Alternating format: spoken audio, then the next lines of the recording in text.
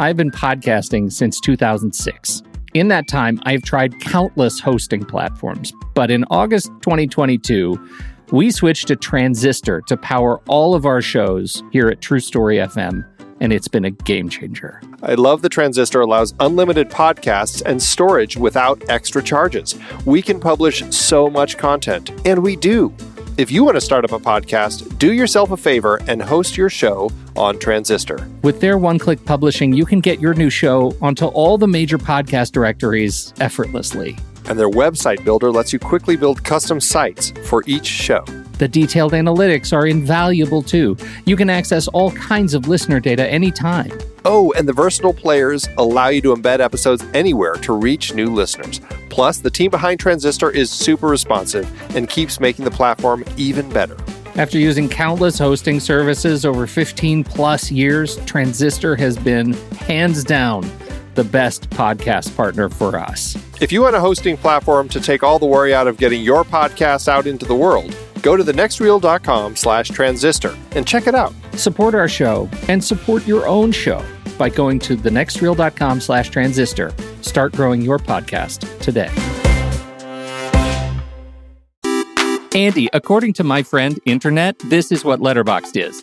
Letterboxd is a global social network for grassroots film discussion and discovery. Use it as a diary to record and share your opinion about films as you watch them, or just keep track of films you've seen in the past. Showcase your favorites on your profile page. That is a lot. You bet it is. That's why I want you to tell our fair listeners just one thing you do with Letterboxd that has changed the way you watch movies. Let them have it. Okay, are you ready for this? So ready. I love lists. As of today, I have 246 lists in my account.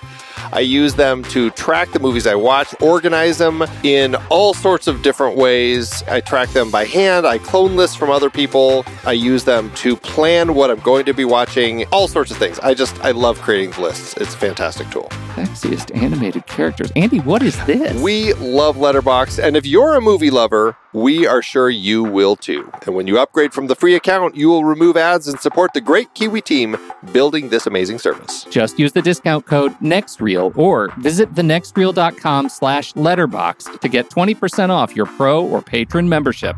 And it works for renewals as well.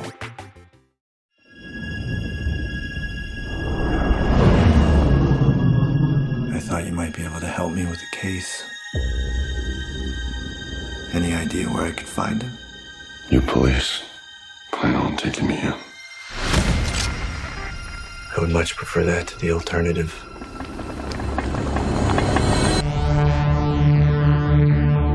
Every leap of civilization was built off the back of slaves. Replicants are the future, but I can only make so many. I had the lock, and he has the key. I think I found him. That's not possible. If this gets out, we've bought ourselves a war.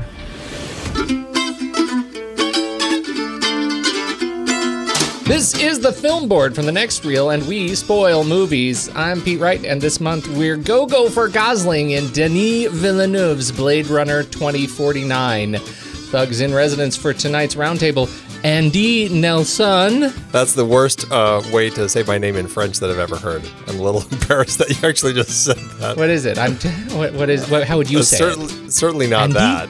Andre and Stefan Sarmento. So, do you need me to complete a baseline test? Because I'm feeling a little off tonight.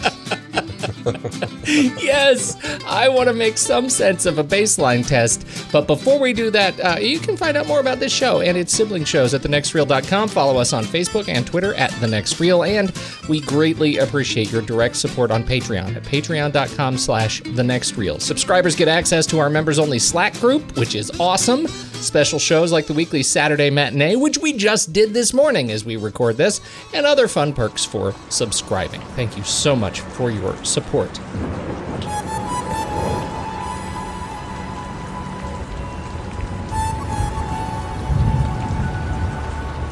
Oh, I think it's fair to say that we were all angsty going into this movie. And Boy, I don't even know where to begin. So I'll toss it to you, Andy. Where would you start in talking to this, and Andre? Well, that's a good question. I guess the a good place to start is how does this? I mean, this is a sequel that came after a film. 1982 is when Blade Runner came out. So kind of like, it's been a very long time. I mean, even like the Mad Max Fury Road sequel had, Mad Max Thunderdome when was that, like 90 or something like that? So it didn't have as long of a wait, and it had more sequels that it was following. This was a film that was really kind of a standalone sci-fi film, and for all intents and purposes, really wasn't screaming out for a sequel. I know there had been conversations about, hey, let's make a sequel of this, but it never really seemed to be serious. And so I was a little skeptical. I mean, I thought the film set up, the first film set up a pretty solid storyline and a pretty clear arc for Deckard's character. And, seeing the trailer for this, I'm like, why is Harrison Ford still alive? And it really kind of plagued me, and it made me really nervous about this. But I feel like the filmmakers and the storytellers who were all involved in making this, they were smart about making a sequel, and they did it in a way that I felt was pretty respectful of the original film and of the entire world that that those filmmakers had created. And I feel like they did a good job of finding ways to make everything make sense. I felt like there was enough for me to buy into why Deckard lasted for so long. It never really is spelled out, but the fact that, Rachel, we see some of her bones, and she was a Nexus 7, which, they seem like an early version of the Nexus 8, where they kind of live, a natural life. And so then it kind of assumed that, well, Deckard was probably of that make, and he lasted as long as he did. So they came up with reasons for everything, and I really feel that it sold the story really well. So I had a really good time with this, and I just wasn't sure what to expect going into it, but I did have a great time. This is the completion of the Blade Runner story. I mean, this is the companion to the original. I was transported back to the same world, the music, production design, lighting. I had just watched, Blade Runner Final Cut last week, and I watched those little shorts that sort of filled in some story points. I probably could have gotten by without them. I just really enjoyed this a lot. It did everything that I think I was hoping for, which is to tell a really mature, complex story that tackles some big questions, doesn't give easy answers to everything, but which is what I think was so great about the first one, because, 40 years later, there's still debates and discussion about, is Deckard a replicant? And here's the evidence that says he is, and maybe he's not. And we've got like 4 versions of the film. It was just such ripe source material, and I love how they respected that and were able to move everything forward and tell a story that didn't feel like a cobbled together sequel, but a story that was the natural extension of the first film. I'm a little bit torn personally on how I'm going to see this as a standalone film. Like, for people who, you both have said it's been a long time, and there are going to be people who see this movie who haven't seen the first, and it needs to be able to satisfy, them as well. Does it hold up as a standalone film for people who haven't seen the first one? For me, it absolutely doesn't need to. I, like you, Steve, I watched the Final Cut yesterday in preparation for this, and I feel very much like this movie was deeply respectful of the original, of the vision, of the the Ridley Scott vision, and of the sort of cyberpunk kind of not cyberpunk noir, whatever you want to call it, the look, the feel of it. The other thing I think they did really well is that they built so much, right? I mean, there was real substance and texture and just like weight to everything. You could, and in interviews with Villeneuve, he talks about how important it is that the actors are able to inhabit every prop, every the spinners, the sets, they're all built, they're all manufactured and obviously accentuated with CG, but you can really feel the substance of this movie like few other science fiction movies today. I got a real feel for the actors' familiarity on set, and I think you get these real highlight sequences that I can't shake. Nyander's office. That floating platform on the water with the lights that are constantly, moving and fading and shading in and out. It's just a stunning visual treat. And for that reason, I find myself a little bit lost because it's so beautiful and so long that I just know I have to see this film again and again and again. To feel like I've actually taken it all in. On the note of the mystery, I feel like we just have to talk for a minute about. I guess there's a meta puzzle here, right? The storyline, as you've mentioned, of the Deckard replicant question. Is it answered in this film satisfactorily? Because we know that Ridley Scott, he's on tape saying that Deckard is a replicant, and we know that Harrison Ford says no, Deckard's not a replicant. And I just watched an interview with Harrison Ford on Vice, and the delightful interviewer says, is Deckard a replicant? And he says, it's resolved. That question is resolved, but I'm not going to tell you. And she says, well, God damn it, Harrison, why not? Because Vice News is awesome. And his answer was, because then the question would be answered and there would be no more reason to debate. And I love and hate Harrison Ford for that answer, because I feel like I need it more sort of solid than that. So what, to your satisfaction, is this a resolved issue? Is Deckard a replicant? Do you want us to end the debate right here? Yeah, end it for me. I'd be curious if you agree. Do you want to say it on a count of 3? We're playing rock, paper, scissors, replicant. I think he absolutely is. I think it's pretty clear. I think it's ambiguous. I think it's ambiguous because there's no definitive evidence for me, because we get the, close-up examination of Rachel's skeleton where we see, serial number on there. We have, the hair. We have no testing that's done to Deckard or anything to indicate whether he is or is not. The fact that, getting into story now of a replicant that is able to have a child, to me, skews the case towards Deckard possibly being human, because it's a combination. The child is a combination that's part replicant, part human, which I think maybe explains a few things about the child versus replicants being able to reproduce on their own. Because if there's something special about either Rachel or Deckard as a replicant, and that could be one way to resolve this, is there something unique about how they were created that allows them to reproduce? Or is it something about the combination of human and replicant that is creating this? And to me, it's one that I feel that you can go either way, and you can be satisfied either way with how you approach the story. Because to me, it's not an important and pivotal question that needs to be answered. It's the one that I think people want answered. But to me, the story's about such larger, more philosophical questions about, identity and belonging and self, that whether or not one character is or is not one thing does not matter to me that much. Ooh, Andy? I can see what he's saying. I get the point, but I feel like there has been enough evidence. And, this is one of those things that I think is interesting, because you're right. They've never come out and blatantly said, in context of the film, like in the story, they've never said, well, Deckard, you're a replicant.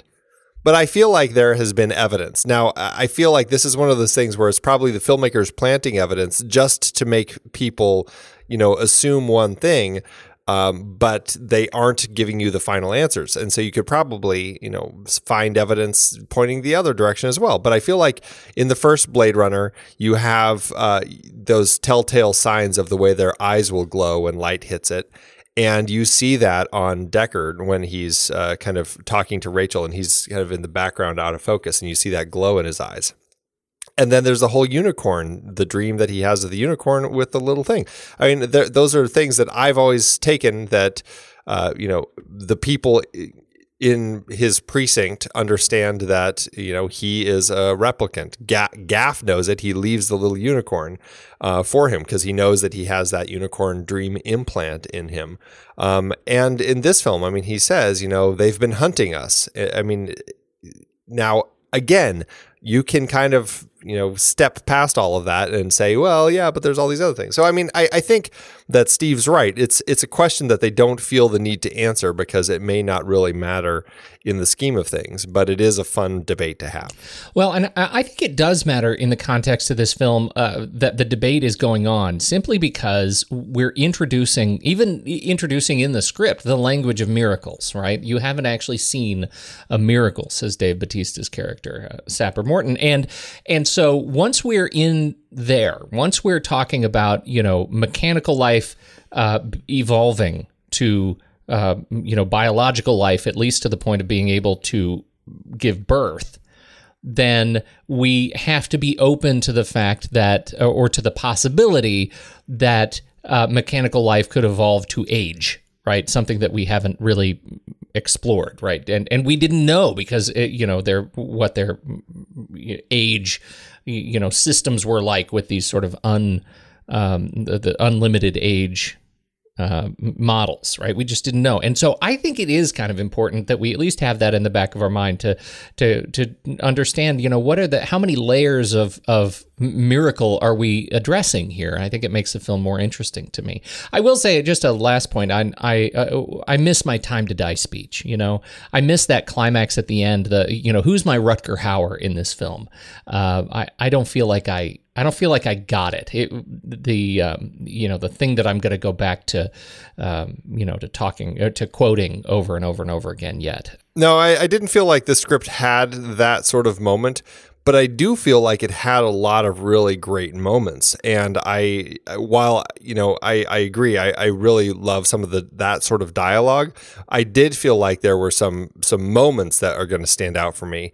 And I mean, I think that the fight on the, I guess you could call it the shore, the metal shore that they're battling the wall on. Against the wall, right? Right, against that kind of that wall with, I think it's Love and Kay are fighting out there. And I thought that was just kind of a really fantastic scene. I enjoyed the intensity of it with the waves kind of crashing in.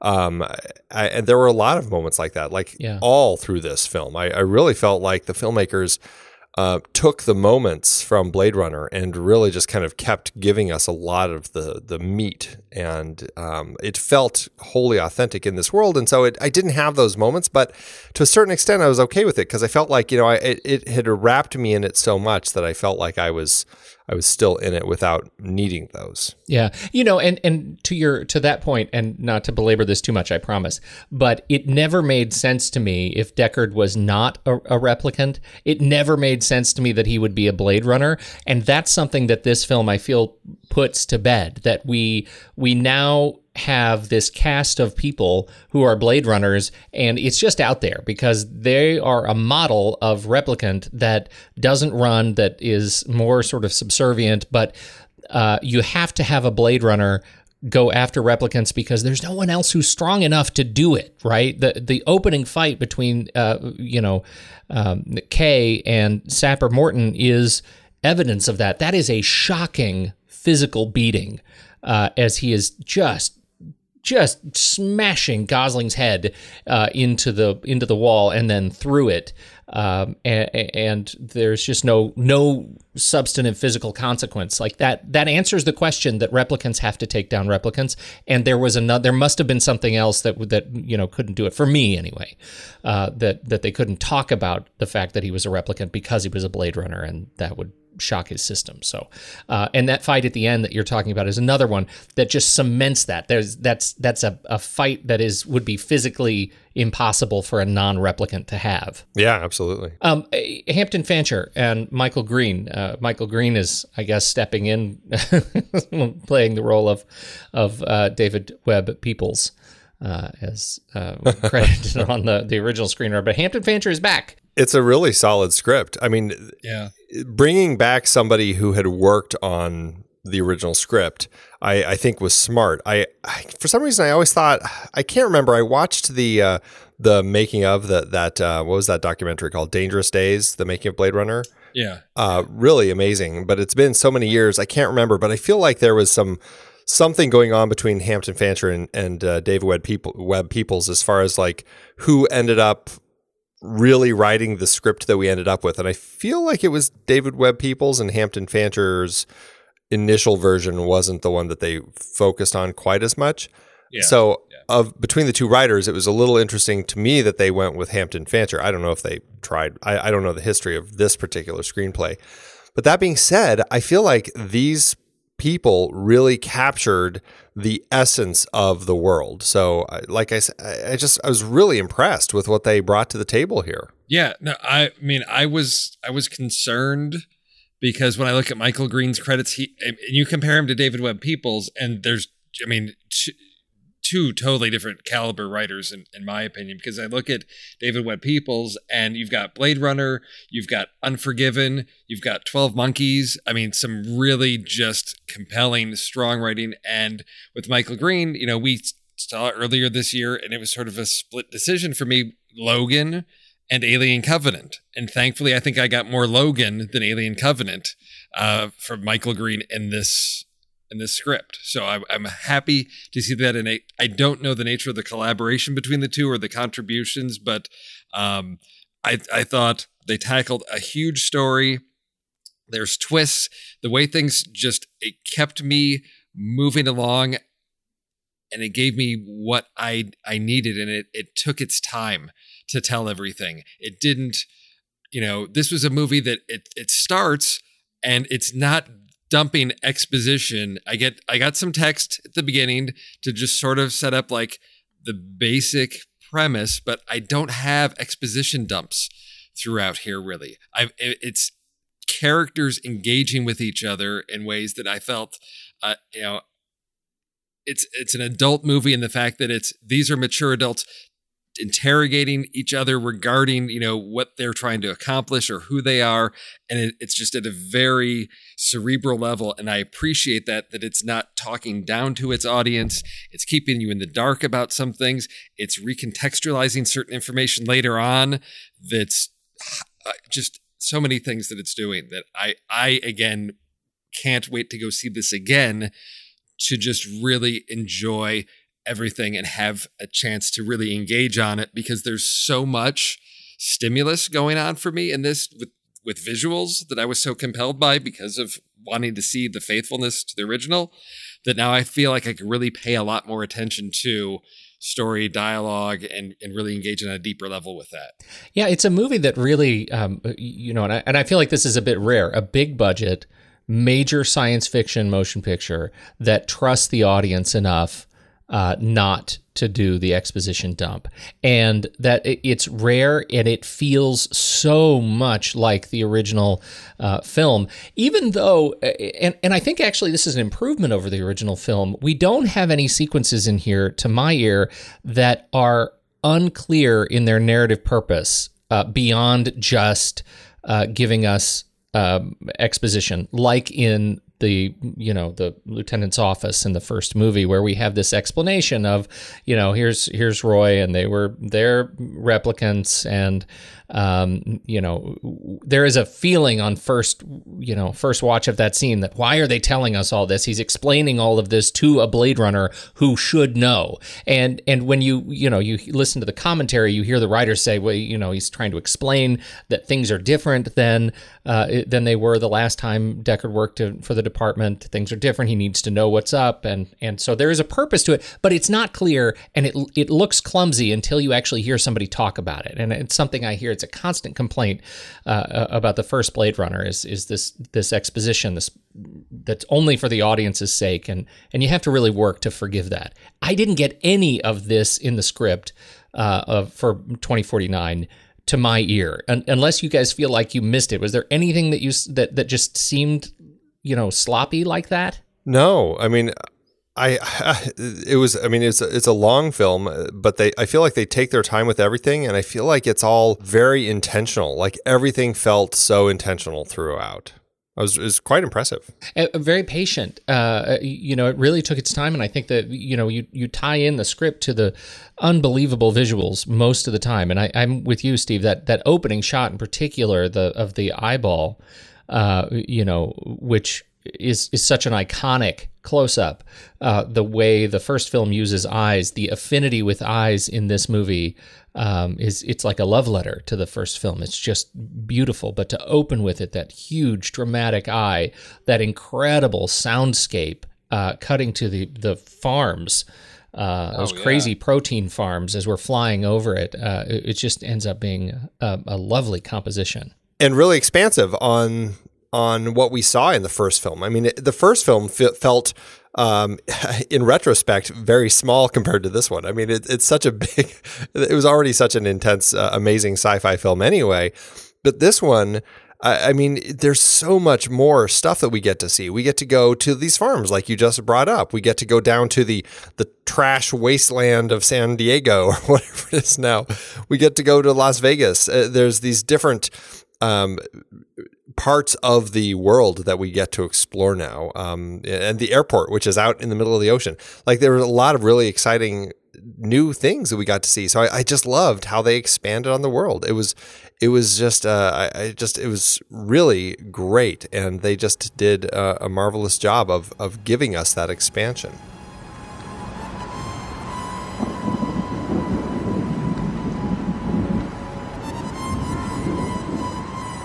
Did either of you go home and start looking for your own joy?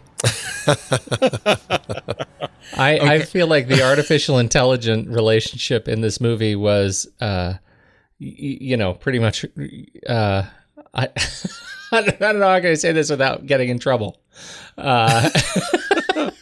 Let's just say Ana de Armas did a terrific job playing Joy, and the artificial intelligent relationship, I was worried when he got back to his apartment and started having this conversation with nobody. I thought that was very clever and very cool, and as soon as I got it, I was worried that it was going to become a gimmick. Yeah. And man, it was anything but. It wasn't gimmicky, it wasn't a distraction, it was a substantive character relationship with an AI that made total sense, like hand to glove, and I wanted to just shout it from the rooftops. I loved that part. Am I alone? Oh, no. What I really loved was you're projecting technology, 30 years in advance from now, but you can see it grounded in things that exist today because you've got a hologram that's walking around, because you've got this huge ceiling rig mounted with a camera to track, he eventually gets the upgrade, but I'm looking at that saying, yeah, I can see that. Yeah. I can see that as a concept right now in a prototype form where it's like, oh, you mount this in your room. This thing is going to swing around all over your room, attached to the ceiling to project this hologram that you're going to interact with. And then even the concept of a replicant who is self-aware. He's a replicant because he talks about his memories and knowing that those memories are implants. So he knows he's not human. He's not operating under that illusion. And he has to entertain himself an AI. So you've got human replicant AI of just sort of this food chain of like artificiality. And so his relationship, with Joy, I thought was very interesting to see that and what that says about him and his need to connect. And then what she does with the relationship was just, oh my gosh, she's present everywhere. I love the whole Peter and the Wolf theme, being tied to her, that it would pop up at different points. And the fact that she finds companionship for him because she's there to be there for him in whatever capacity that is, was just something that just came out of nowhere. And I thought, this is so enriching for me to see that they're spending this much time into these characters. Oh, that the sex scene was amazing. I have never, we talk sometimes about, the little gifts that these films give us, the things that we've never seen before. I have never seen that ever. And it was so smart and super sexy and really emotionally intense. And not, it wasn't just some sort of objectification. No, and the technology, I mean, with the CGI, how you're doing this visually, it was just astounding. And that's one thing this film does so well is we're going to use some really advanced, CGI and effects, but we're not doing it to show off. It's in service of the story of how can we do this? How does this fit in? And to me, that scene of where Joy's, telling her, hey, shut up, stop moving. I'm getting synced so that her image will be mapped onto her. And the slight delay, the lag, just so trippy looking, but just, I'm looking at this like dumbfounded. This looks good. It looks really good. This is not one of these hokey things where they're just sort of layering one thing on. It was astounding to me. That's right. This ain't no Second Life. No way. Yeah, it was it was smartly done, and it thematically made sense, and that's why I think it's a big success, because they integrated that idea of that companionship so well into the story that, like you said, Steve, when you want to integrate the effects in a way where it's not just for show, and they not only integrated it into the story but thematically as well, and so it became so perfectly logical for it to be there. And so I had such a great time watching those scenes, and just every scene with Joy, the sex scene when Joy is with I can't remember the other actress's name who comes in there, but just the way that all plays out is just so fascinating. I will say, just as a side note with Joy, just as far as a random little note, it was odd to me that, not that I was looking for it, but it was odd to me that Joy was the only model that they advertised, and there were no other models, and there were no male models. I was like, it's kind of odd that the only version out there is a female companion. I assume there must be others, but that's all we had. Yeah, that's interesting. Although I have to say, like, just the fact that it was just Joy and the final, I guess, ultimate destruction of his image of kind of who he is at the end, or after it comes out that in fact he's not who he expected to discover that he was, and he's walking alone down that raised highway, and he sees the giant 8-story Joy hologram advertisement nude standing next to him, and she uses the same language and calls him Joe and pokes at him, what a day, huh?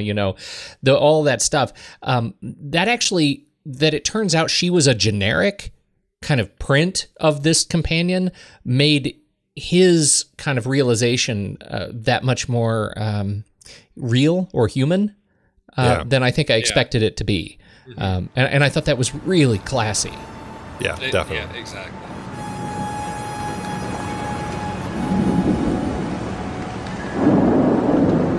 When we first started talking about Denis, I think we were all nervous, and I feel like when we found out that Denis was going to have this movie, it was a long time ago, and we've seen a couple of his films since then. And I think as he has quickly risen to one of your very favorite filmmakers, Steve. How did he do as a director? I mean, just tremendously respectful of sort of the source material, but I think he can, I don't know, he's got the magic right now, and I was really thrilled after seeing Arrival last year to see here's a guy that can take a really complicated story and he can tell it well without losing the audience, without getting people confused. And he can do it in a way that is entertaining multiple times on viewing.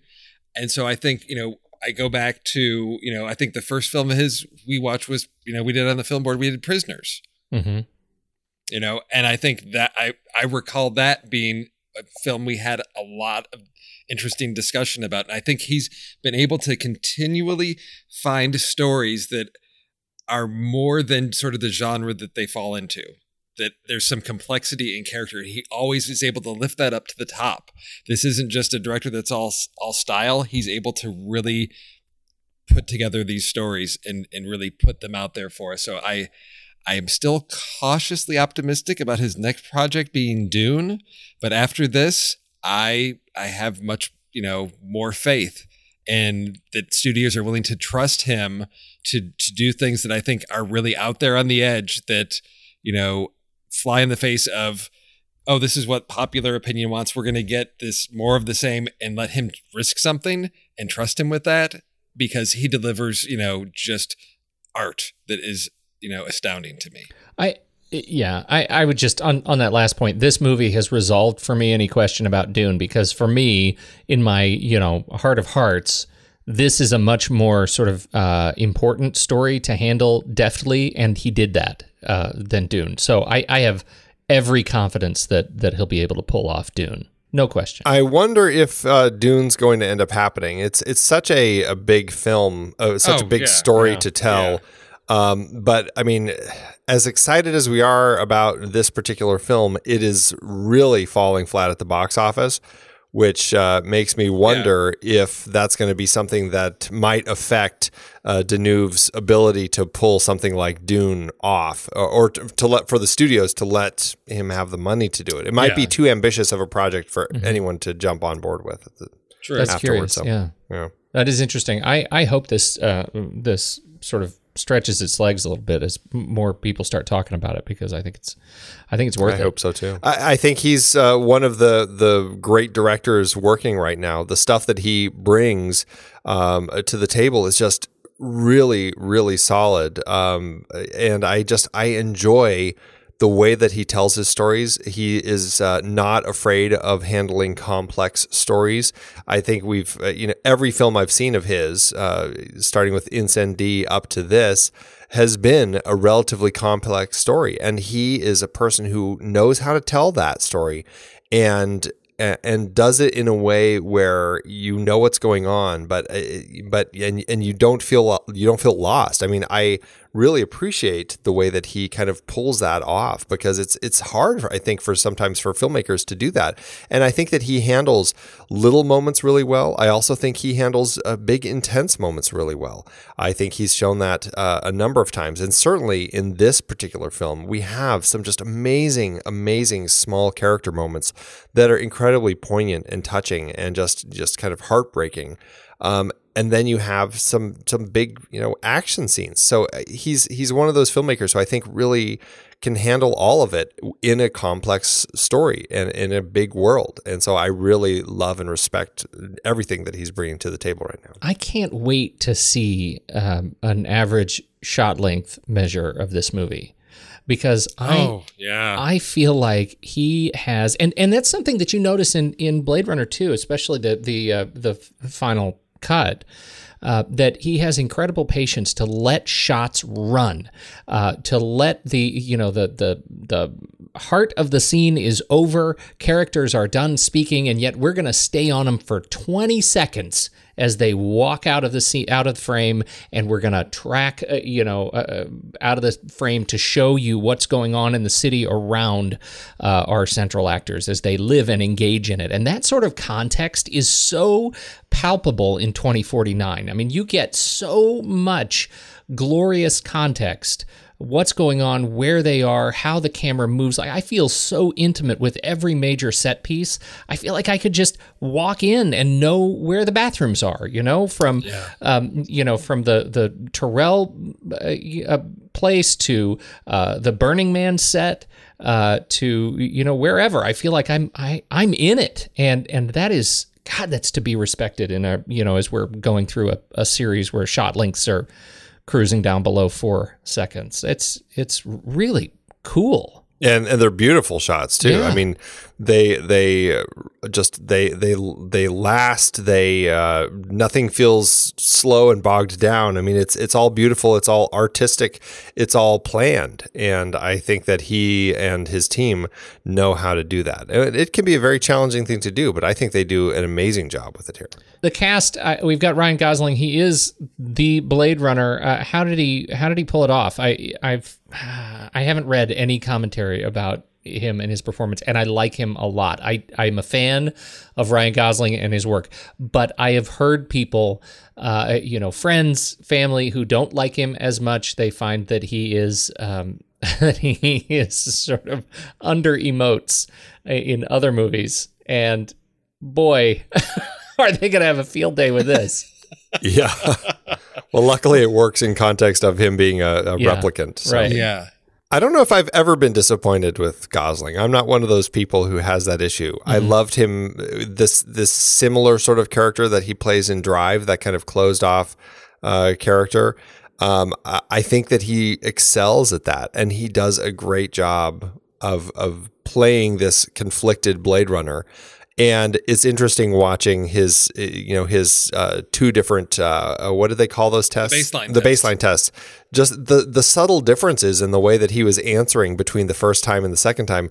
It was so interesting to me because it's such an intense test. But clearly there's something in his brain that's making him not answer correctly. And they're just like, oh, you are so far from doing well on that baseline test. And it was so interesting, but it's just such subtle things that he does that I think that he's really kind of just one of the top actors right now for me. Appreciated those moments where it's sort of like the emotions are very subdued, but then you have the moments when he goes to visit sort of the memory maker woman, and she says, well, let me see the memory that you're, think about the memory, and I'll tell you if it's, I'll tell you about it. And we have that moment, and she looks at it and says, no, this was a real memory. This happened to somebody, and he thinks it's him, and this we have a huge emotional response for him. And then when there's sort of a twist, and the child that he's been looking for, he discovers that it's a girl that he should be looking for, and there's just this shift with him as well, whereas he thinks he's on the trail for one thing and it's going in a different direction. There are those emotional moments that I think he carries across really well, and as Pete referred to even earlier, the moment with the big joy billboard, there are those moments, and I think it's a credit to Denis of letting the camera sit on him, to give him the time to do that. And I thought it was a nice balance of the calm and subdued replicant with these other peak moments that to me worked really well without going over the top. The opening sequence with Dave Bautista, we have a glimpse of that I thought was really touching, when after they've been fighting each other, and he stands up and says, please don't get up. Yes. I thought that was just the delivery was just perfect. I was right in it. Robin Wright plays Lieutenant Joshi, Madam, and she's wow. Of course, I'm super fan of Robin Wright. I think she's just fantastic. She brings her House of Cards kind of flair to this. To this role in particular. One of the things that really struck me is just how sane her reactions were, that she wasn't a maniacal evildoer. She really, it felt legitimately like she was protecting the future that she thought was in peril. Oh yeah, I mean the conversation about there's this wall, and if they both if both think it doesn't exist, that leads to war. And then the moment the other scene where she's at his apartment to talk with him, are two that really stand out for me. Of these, she knows, and she even admits, sometimes she forgets that he's a replicant. That's how good he is at some of these things he does. And to me, it was an interesting way to see her, interacting with him, to communicate those, I'm your boss, I'm doing these things, but then also sort of that opening up, the personal connection that she shares with him. Jared Leto is Niander Wallace, and here's another one. He has been portrayed in interviews as the bad guy in this film. Is he the bad guy? I think that goes to your point earlier about where's your Rutger Hauer, monologue moment, and we don't get that type of thing because it's not that type of movie. He's not that type of villain. Not to say he doesn't speechify, because he certainly goes on while he's slicing the replicant's belly open. Oh, he does. Yeah, he does. And I think, it's an interesting character. And I think having watched the three little shorts that sort of fill the gap in time, because there's one that focuses on him that gives a little bit more about him and the new replicants and how he sort of positions and leverages himself to get into the position of power that we see him at in this film. because the short focuses more on him starting down that path of I've got these new replicants that obey no matter what. There is a little bit of that in here. He always refers to them as his angels, which I think is an interesting sort of little quirk about him. But what I appreciate is he's sort of the visionary that sees this potential and is frustrated by the limits that he's bound by of, he can't make enough of these because there could be billions, which means there could be trillions. And, we're on 9 planets and we should be at the edges of the universe, at all these stars. And he has such grand visions. And so it's not the maniacal, evil, corrupt. It's the, let me have my grand vision because I have done so much for humanity. There is so much more than I can accomplish. I'm frustrated. It's not out of, evil, selfish intent that I see strongly. It's, the desire to do what he feels is best, which I think always makes for an interesting, for lack of a better term, villain, but I guess, antagonist to the story.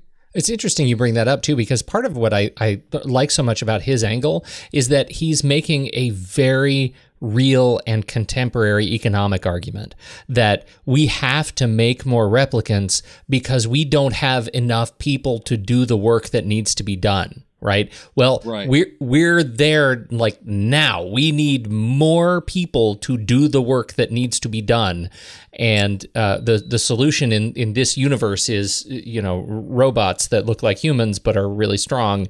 And it presents something for us, that mirror to hold up, to think about what lengths will we go to solve this very real and present economic challenge. But he does it in a way that, a slave master spins his logic to you, right? Yep. As to why, which I thought was really interesting, and the whole fear that he has of the possibility that that these replicants might have a baby because of what it could end up representing for his own business. So it's interesting how it is also business minded for him, but really I think it speaks on such a much higher level. So it was a fascinating character. I really liked him, and I was endlessly impressed by Sylvia. Is it Hoeks or Hakes? Hoeks as Hoeks. Sylvia Hoeks. I don't know if I had seen her in anything before, but she was so mesmerizing and brilliant as the as Wallace's replicant sidekick, and the way that she handled herself was brilliant. And I loved her, what I think is really her defining moment in her final fight when she comes at Gosling's character and is just like, I'm the best, it's like, that says so much of who she was as a character. And I was like, wow, that's okay. I know there's a lot more to her motivation than just kind of helping Wallace achieve what he's trying to do. I mean, she tears up when he's killing these other replicants and stuff. I mean, it's a really complex character, and I'm so fascinated by her, and I'm really looking forward to watching this again just to kind of see more of what just the little things that she's doing. It's really brilliant. Or the scene with Madame, where she comes in and she's like, replicants, that we can't lie. Well, I'm going to tell him that you came after me with a gun and I had to defend myself. Basically, you think you know what we're capable of, but you really don't understand us. And, just really, again, like I said, the replicants, the level of self-awareness, whereas in the first film they were aware that they had an expiration date, and that was sort of what was driving that rebellion of we want more life, whereas this is, I think, a different level of finding their place and purpose. It's not just about more life. It's, we see a whole movement of we need to be recognized as a people. Yeah, and her evolution over the course of the film was really quite special in that same regard, right? She doesn't become, we think she's a host, we think she's the Rachel Right, yeah. But she turns out to be the thug. You know what I mean? Like Yeah. I thought that was a really interesting transition and great use of character. Yes. She's terrific. A number of other interesting ancillary characters, David Dastmalchian and Lenny James and Barkhad Abdi, but we do have this, Dave Bautista, whom we've mentioned, and Jared Leto. They don't have huge roles in the film. They have important roles, but not huge roles. Where we see more of them, where they get to sort of star in their own story, is in the shorts that kind of went along with this movie. It was nice that they had those shorts so that we could get a little more of these characters and a little more backstory. Because, Dave Bautista, he's out of the film after 15 minutes or so. Yeah. The first 15 minutes and he's gone. And so seeing that short with him gave me a nice little extra bit of who he was. His short, more than any of them, felt more like a deleted scene to me. It didn't feel quite like just a standalone short. Absolutely. But it still was nice because it gave me a little extra meat about who he is as a character. I really liked that backstory for him. You don't need any of them, I don't think, but I do feel all of them. I would argue that you're going to want to watch Blade Runner and the 3 shorts before you jump into this. I feel like there's a lot of meat in this story and you want to have as much help getting into it because I think there's a lot to absorb. So I say it's all pretty necessary to watch before jumping into this one. Finally, Sean Young is back as Rachel, sort of. That was the most talked about thing. As soon as the credits started rolling, there was just a lot of discussion. I went with several people, and there was a lot of discussion of, okay, what was that? Yeah. Because we're trying to figure out, and it's like the big mystery. It's like, okay, whether Deckard's replicant, I don't care one way or another. I want to know, what was that Sean Young? Because was that the Rogue One, Peter Cushing, Carrie Fisher, or was that the Robert Downey Jr. Civil War de-aging? Was she there and they de-aged her, or was this they created an entire CGI Sean Young based off of the footage from the original? Well, it's kind of like what they did in Rogue One. It's they had a performance actress there, kind of acting her part. And then she came in and kind of they used her to kind of pull some CG, some looks and all of that sort of stuff, and then kind of do some of that de-aging. This is kind of all my understanding of what they did. And then they also took archival footage from the 82 movie.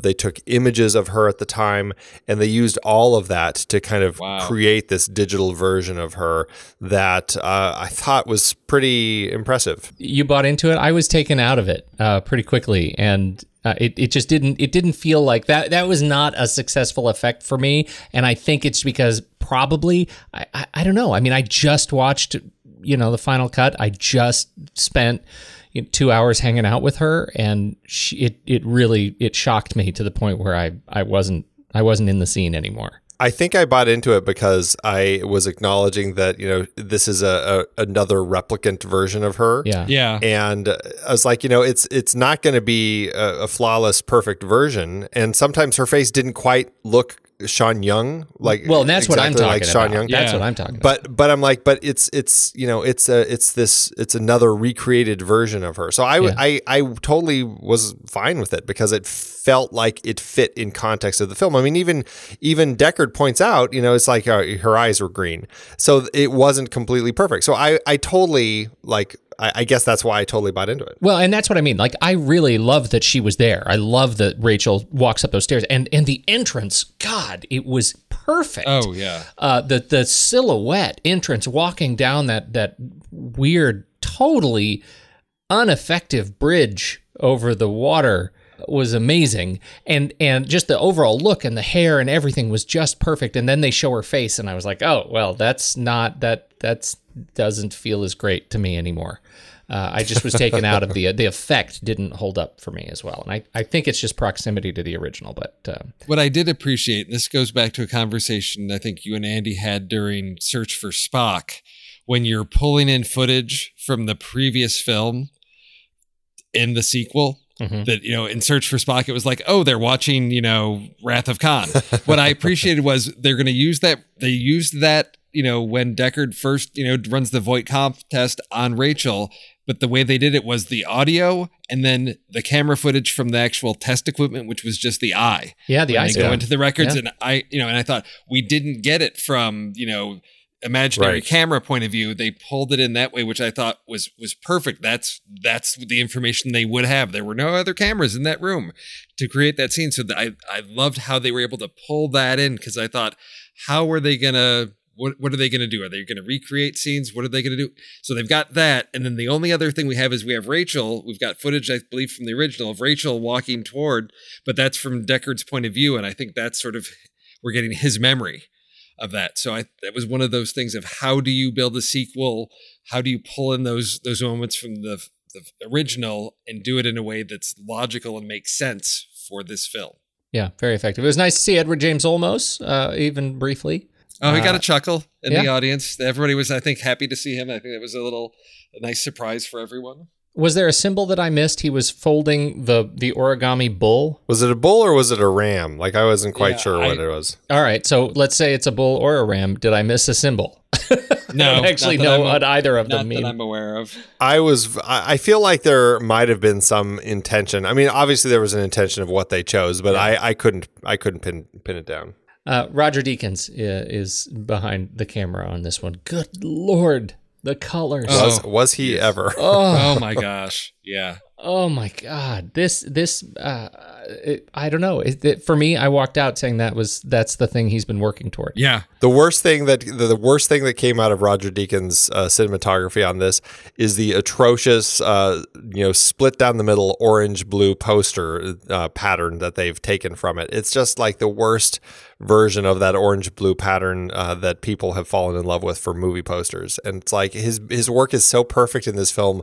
Why demean it by making these awful posters out of it? Yeah, and you know what's funny about that too, Andy, is that there are posters in the campaign that are brilliant. Yeah, right. And that use colors well. I think the orange Harrison Ford standing in front of the giant Burning Man statue with just Blade Runner 2049 over it, and then we have Gosling standing alone in blue hue next to the spinner, and it's just great. It's those stupid hero posters where you have all the characters all stacked up that are just awful.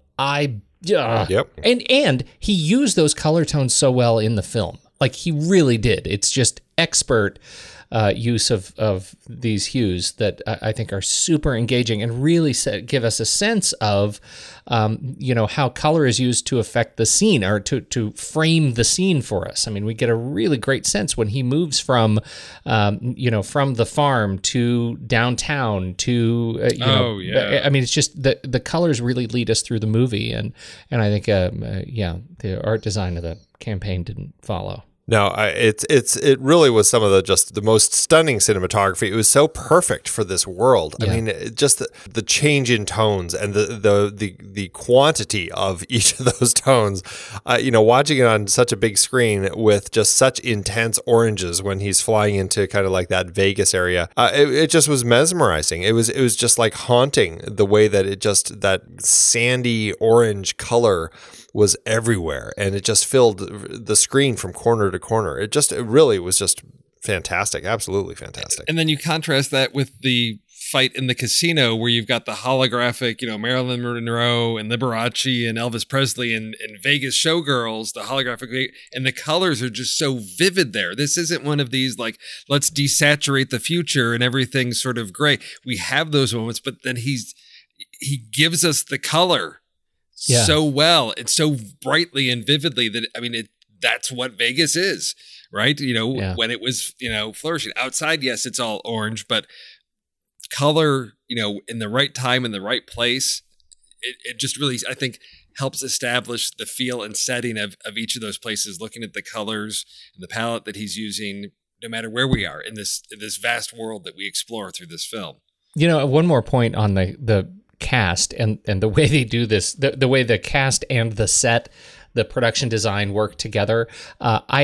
Sometimes I find that when you are in one of these big sci-fi experiences, that you'll always have an actor on screen that has some sort of fish out of water excitement about where they are and what they're looking at right now, right? We have it in Valerian. We had it in Jupiter Ascending. We have it like they're just in, oh my gosh, we're now in a giant hall. Somebody's going to look up and be really impressed by the glitz and the glamour. And that happened nowhere in this film. I mean, nowhere. At no point did anyone seem surprised by where they were. And I thought that was so cool. This is where they live. This is what it looks like that they live there.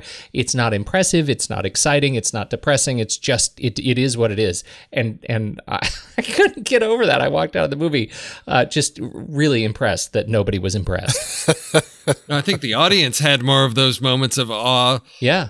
Like when he gets to sort of going to the orphanage where the kids are, and he walks into that building, and we see sort of the stairways and everything, and there was an audible gasp from a few people of like, oh, that's the place from his dream. Oh my gosh. And I think his reaction to that of, this is really familiar, and just sort of that creeping unease. But it was, I think, again, the awestruck reactions from the audience to these shots, rather than the characters who should not be in awe of the world that they're in. They should not be in awe, right? Right. That's don't show me how impressed you are with yourself. And it makes sense character-wise too, coming from replicants, right? If he was doing that, it would have been like, why is this replicant kind of acting that way? It would have felt out of character. Mentioned production design. Dennis Gassner headed up production design for the film. It's beautiful. It's great. Congratulations. Stunning stuff. Stunning stuff. Really stunning stuff. Visual effects shared by MPC, Buff, Double Negative, and Framestore. But besides Rachel's face, which struck my eye funny for any number of reasons, there's nothing in here that felt like it wasn't an earned visual effect. There were so many times where I looked at this and thought, we're there.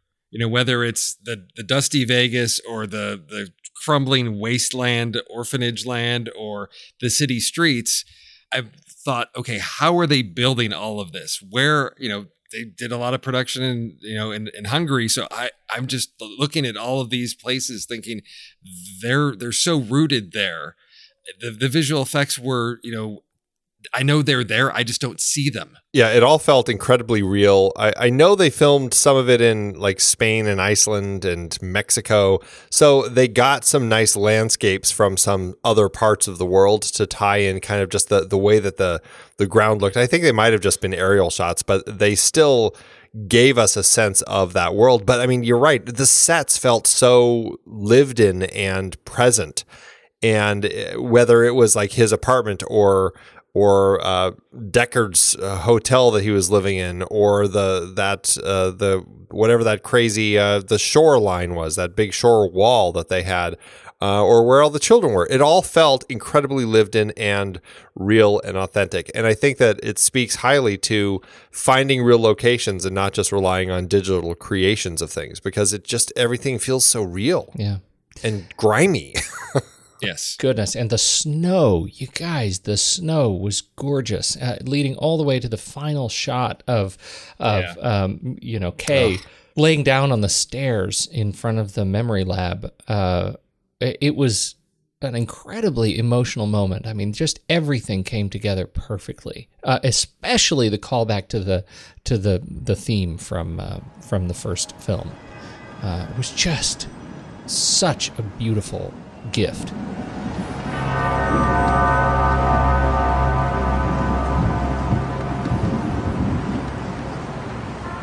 I just have to say, the sound, I was blown away right from the start with the sound. I went and saw this in a Dolby, just one of the Dolby cinemas at my local AMC, and it's not like the rumble seats that you sit in, but they have plenty of stuff to vibrate underneath you. And the way that the sounds came through, I felt like I was vibrating for half of the film. It was just so intense. Like, there was so much bass in this film. These sound designers I felt like the team between Theo Green designing the sound and then Ron Bartlett and Doug Hempel, who were doing the re-recording mixing, They found like sounds that felt like they were from this world and integrated them in just the right way to it. Just like the sets, just like the images that Deakins captured of Gassner's sets, everything felt like it was a part of this world, and it just blew me away. I really was like, mind-boggling at the amazing sound coming at me from the screen. Oh, those guns! When those guns go off, I mean that's a gun going off. There's some, Yeah. Nobody ever tell you otherwise. No, it's not boo boo boo or zing zing. It's kabam. Yeah, those blasters And are amazing. Just there's some weight to the sound that just carry. And yes, a lot of the. I had the same experience with my seat rumbling just from the bass, and it gave some gravity, for lack of a better term, to everything going on there. Yeah, I did the same thing with those. We have the RPX, the Regal Premier Experience, and those seats have the little rumble packs under them a little bit that just do the extra vibration.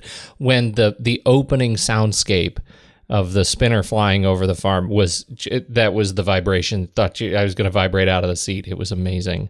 So music, the Vangelis soundtrack in the original film is iconic. How well does Benjamin Wallfisch and Hans Zimmer, how well did they recapture the original?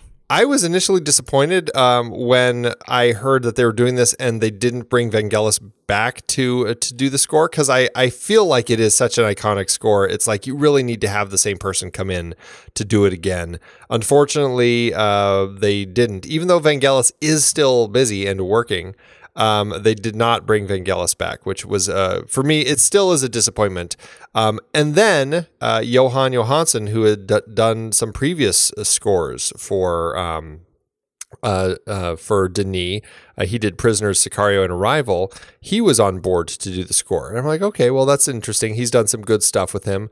And then they ended up bringing Hans Zimmer and Benjamin Wallfisch in to kind of, I don't know if they were working on it with Jóhann, but somehow all of a sudden Jóhann wasn't on it anymore, and he was contractually forbidden from commenting on the situation. I was like, wow, okay, something really crazy happened over there in the composing land for 2049 that may not bode well. And I will say I was a little nervous about what they're going to do, because Hans Zimmer is a hit or miss for me. But I was floored. Like, it felt like it was Vangelis composing. Like, it fit so perfectly with it. Yeah, I hadn't been tracking anything going on with the production, so I was waiting in the credits. Like, okay, it's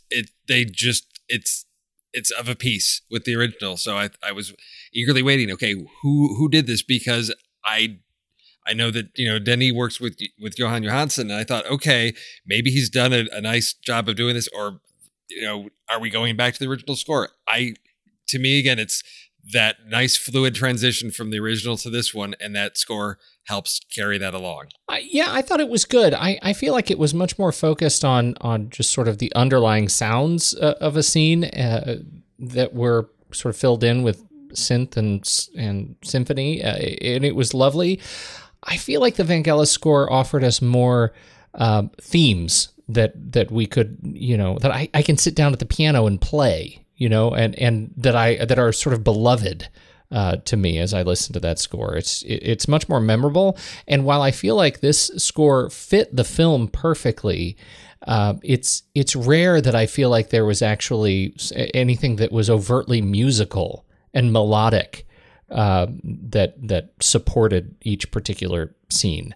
And so I need to listen to it. I haven't actually sat down and listened to it yet, but I look forward to it because, and I hope I'm wrong. I hope my memory is just playing tricks on me, but it's not a memorable score. Well, yeah, to your point, I mean, I didn't walk out humming any themes or anything like that, other than the one theme of Vangelis is that they do pull in right toward the end there. Yeah. But so I'm curious to see how it does hold up when listening to it on its own. Yeah. What about we have Elvis and Sinatra in there? I know, Steve, over on our Slack group, you were commenting. You noticed that they were on the soundtrack. You're like, why are they included? Yeah, it threw me for a loop because got online and looked, for the, track list and everything to see. And I saw, Elvis Presley and Frank Sinatra. And I thought, oh no, how does this work out? Because I always have concerns when you project into the future and you're going sort of retro, and how does that work out? But I think it served its purpose really well, because we're that much farther in the future. It's in Vegas. These are two iconic, Vegas singers, that it makes sense that they would still be, present in that location. So to me, it was fitting, and it worked well. Yeah, it was brief in the film. Yeah. At least it definitely, I think it fit.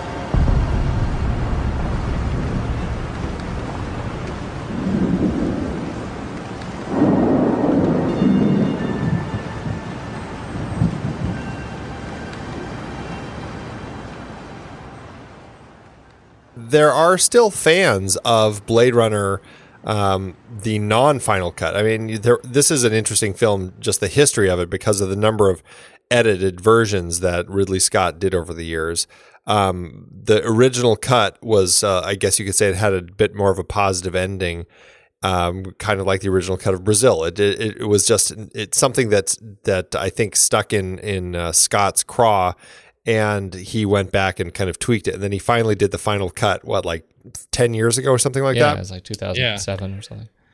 And this is, and I feel like this film pretty much kind of kills any other version. Like anyone who's a fan of that first version of Blade Runner, I'm just like, well, I don't know if this is really going to work as well as far as the sequel goes. I don't know. I feel like the team was like, we've got to make this sequel, but it's going to be from the final cut, and you're not going to be able to connect them as well if you're a fan of the previous one. It has been so long since I've watched the original that I don't even think I could tell you where the doors have been closed anymore. The final cut is the only cut for me. Well, yeah. I mean, all I remember from the original theatrical is, the voiceover narration. And I believe the final scene is Deckard and Rachel in a car, like driving off, and they're driving out in the country. Right. So, okay. Yeah. Well, they eliminate the unicorn dream, and they might even eliminate the unicorn origami at the end. So there's really no sense that he is a replicant in that version. That version really kind of says, "Hey, I'm just a human." So, and as I said, at the beginning, this one it could be ambiguous. So I think you do end that version with them driving off out of the city, which does tie in. You can make that connection to the sort of the farm. Where this one picks up. So to me, that can work. Or you go with the final cut, which, is a, much, different feeling towards the end. And I think either one you can fit. But from the interviews I've read, they intended to really build off of, final cut. But I think, fans of the original theatrical release, well, I don't think it's closing doors or unraveling anything from that film that's going to cause conflict or problems. Yeah, maybe not. All right. Well, I think it's probably time for us to rank it. Let's do it.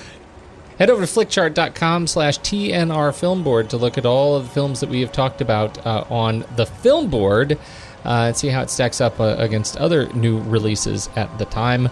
Andy, where do we start? First off, we got Blade Runner 2049, or Steve's favorite, The Finest Hours. I'm waiting for a Just Like She Did joke. You'll go see Blade Runner and you'll like it. Just like she did. Oh, no, this is Blade Runner. Definitely Blade Runner. Definitely Blade Runner. All right, Blade Runner or Prisoners. Hey, look at that. Blade Runner, and I don't have to feel guilty about it.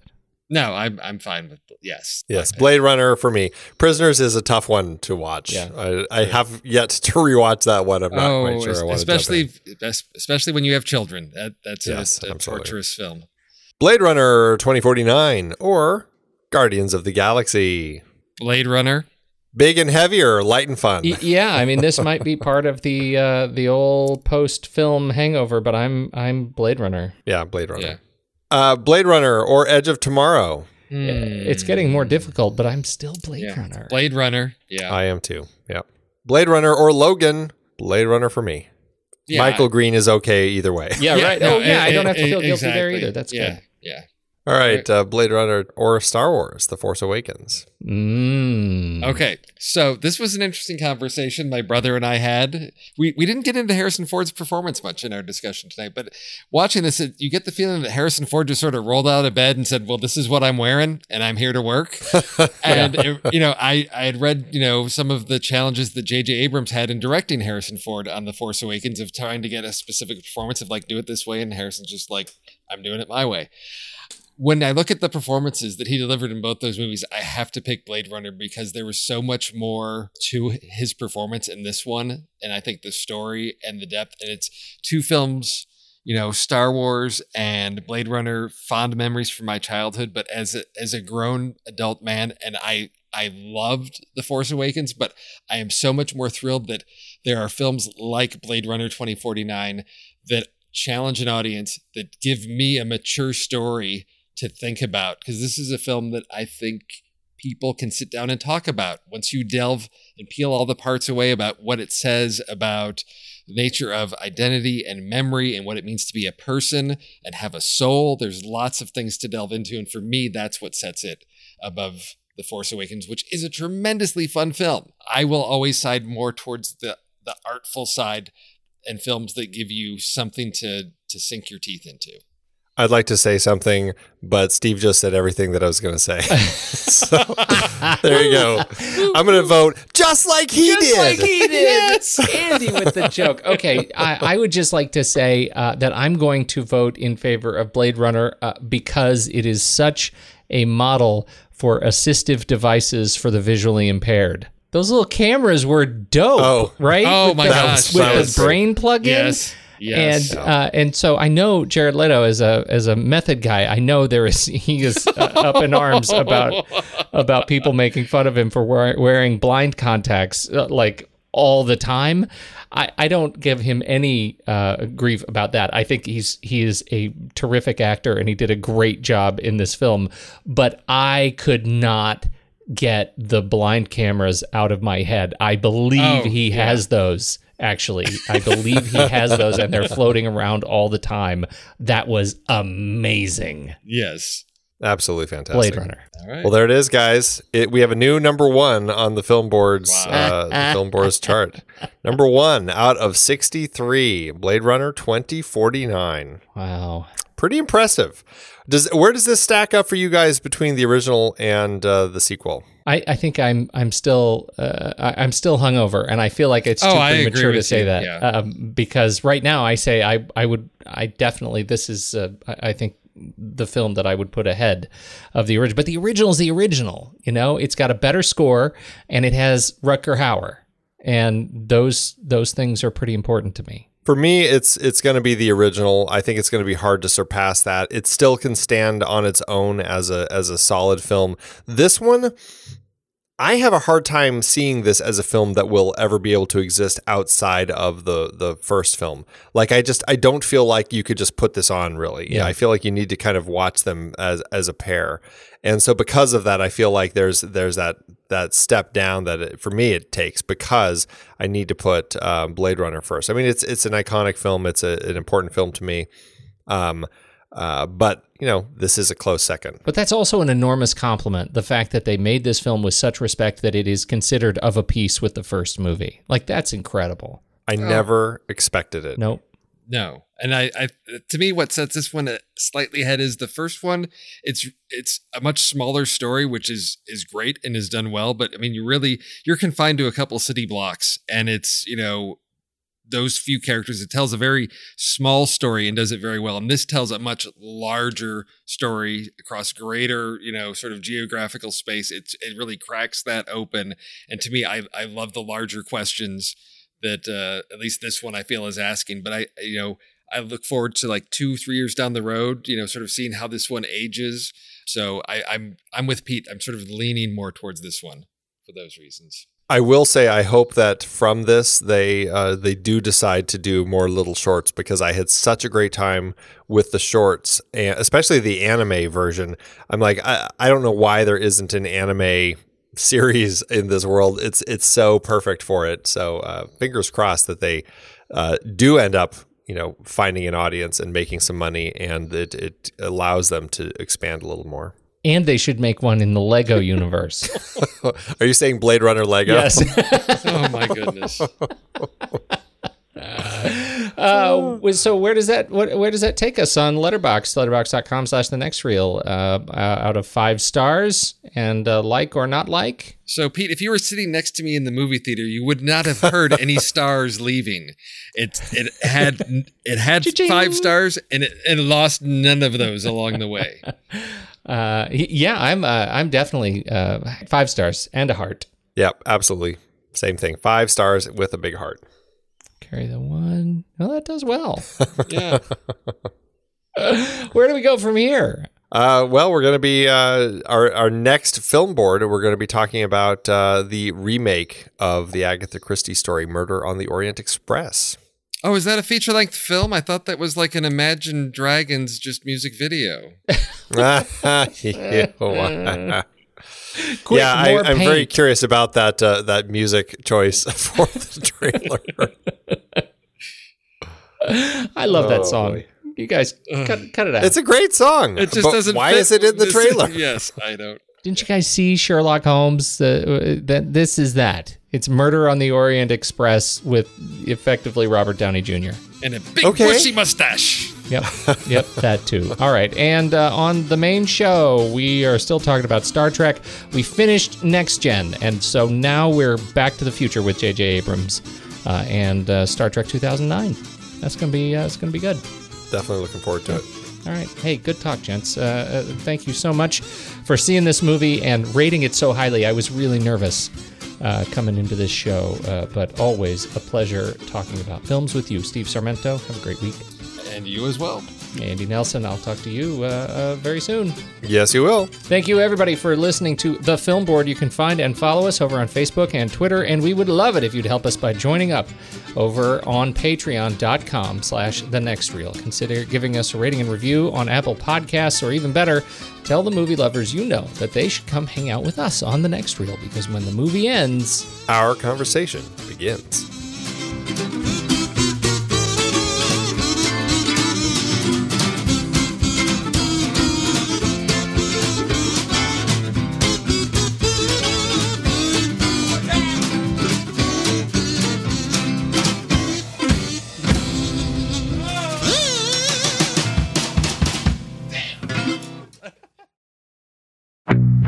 You know what I got the other day, Pete? Stephen King's latest. Want to borrow it? Do you know who you're talking to? What do you mean? Andy, when's the last time I read a paper book? It's been decades. I would much rather use Kindle, or better yet, Audible. What am I thinking? I don't read paper books anymore either. I am an audiobook guy all the way. For those of you looking to listen to the books behind the films we talk about here on the Film Board and the rest of the Next Reel's family of podcasts, get a free audiobook download and 30-day free trial at thenextreel.com/audible. There are so many great adaptations we've covered on the Film Board, available in audio form. The Bourne Legacy, Cloud Atlas, all 3 Hobbit movies. The book is so much better. Oz the Great and Powerful, or World War Z. There was The Monuments Men, the first 2 Divergent movies, and Edge of Tomorrow. Oh, I heard that book was awesome. What was it called again? All You Need Is Kill by Hiroshi Sakurazaka. Terrible title in either case, but a great read and a great movie. Absolutely. There's also The White Tiger and Stephen King's It. Plus Dune, which is one of my audiobook favorites. Oh, mine too. You know, producing this podcast is a lot of fun, but takes a lot of time. So now we're appealing to you, our dear listener. Please consider an Audible subscription to help support the Film Board and the Next Reel's family of podcasts. I've been using Audible along with my family for decades now. I love it, and I've read hundreds of books through it. Couldn't be more pleased with their service, and I know you'll love it too. Head to thenextreel.com/audible and get your free trial. It really helps us out. And you have a world of over 200,000 audiobooks open to you. So much great material available. Dive in with a free trial and get your first free audiobook at thenextreel.com/audible. Start listening to amazing audiobooks of your favorite movie source material with your first free audiobook today. That's thenextreel.com/audible.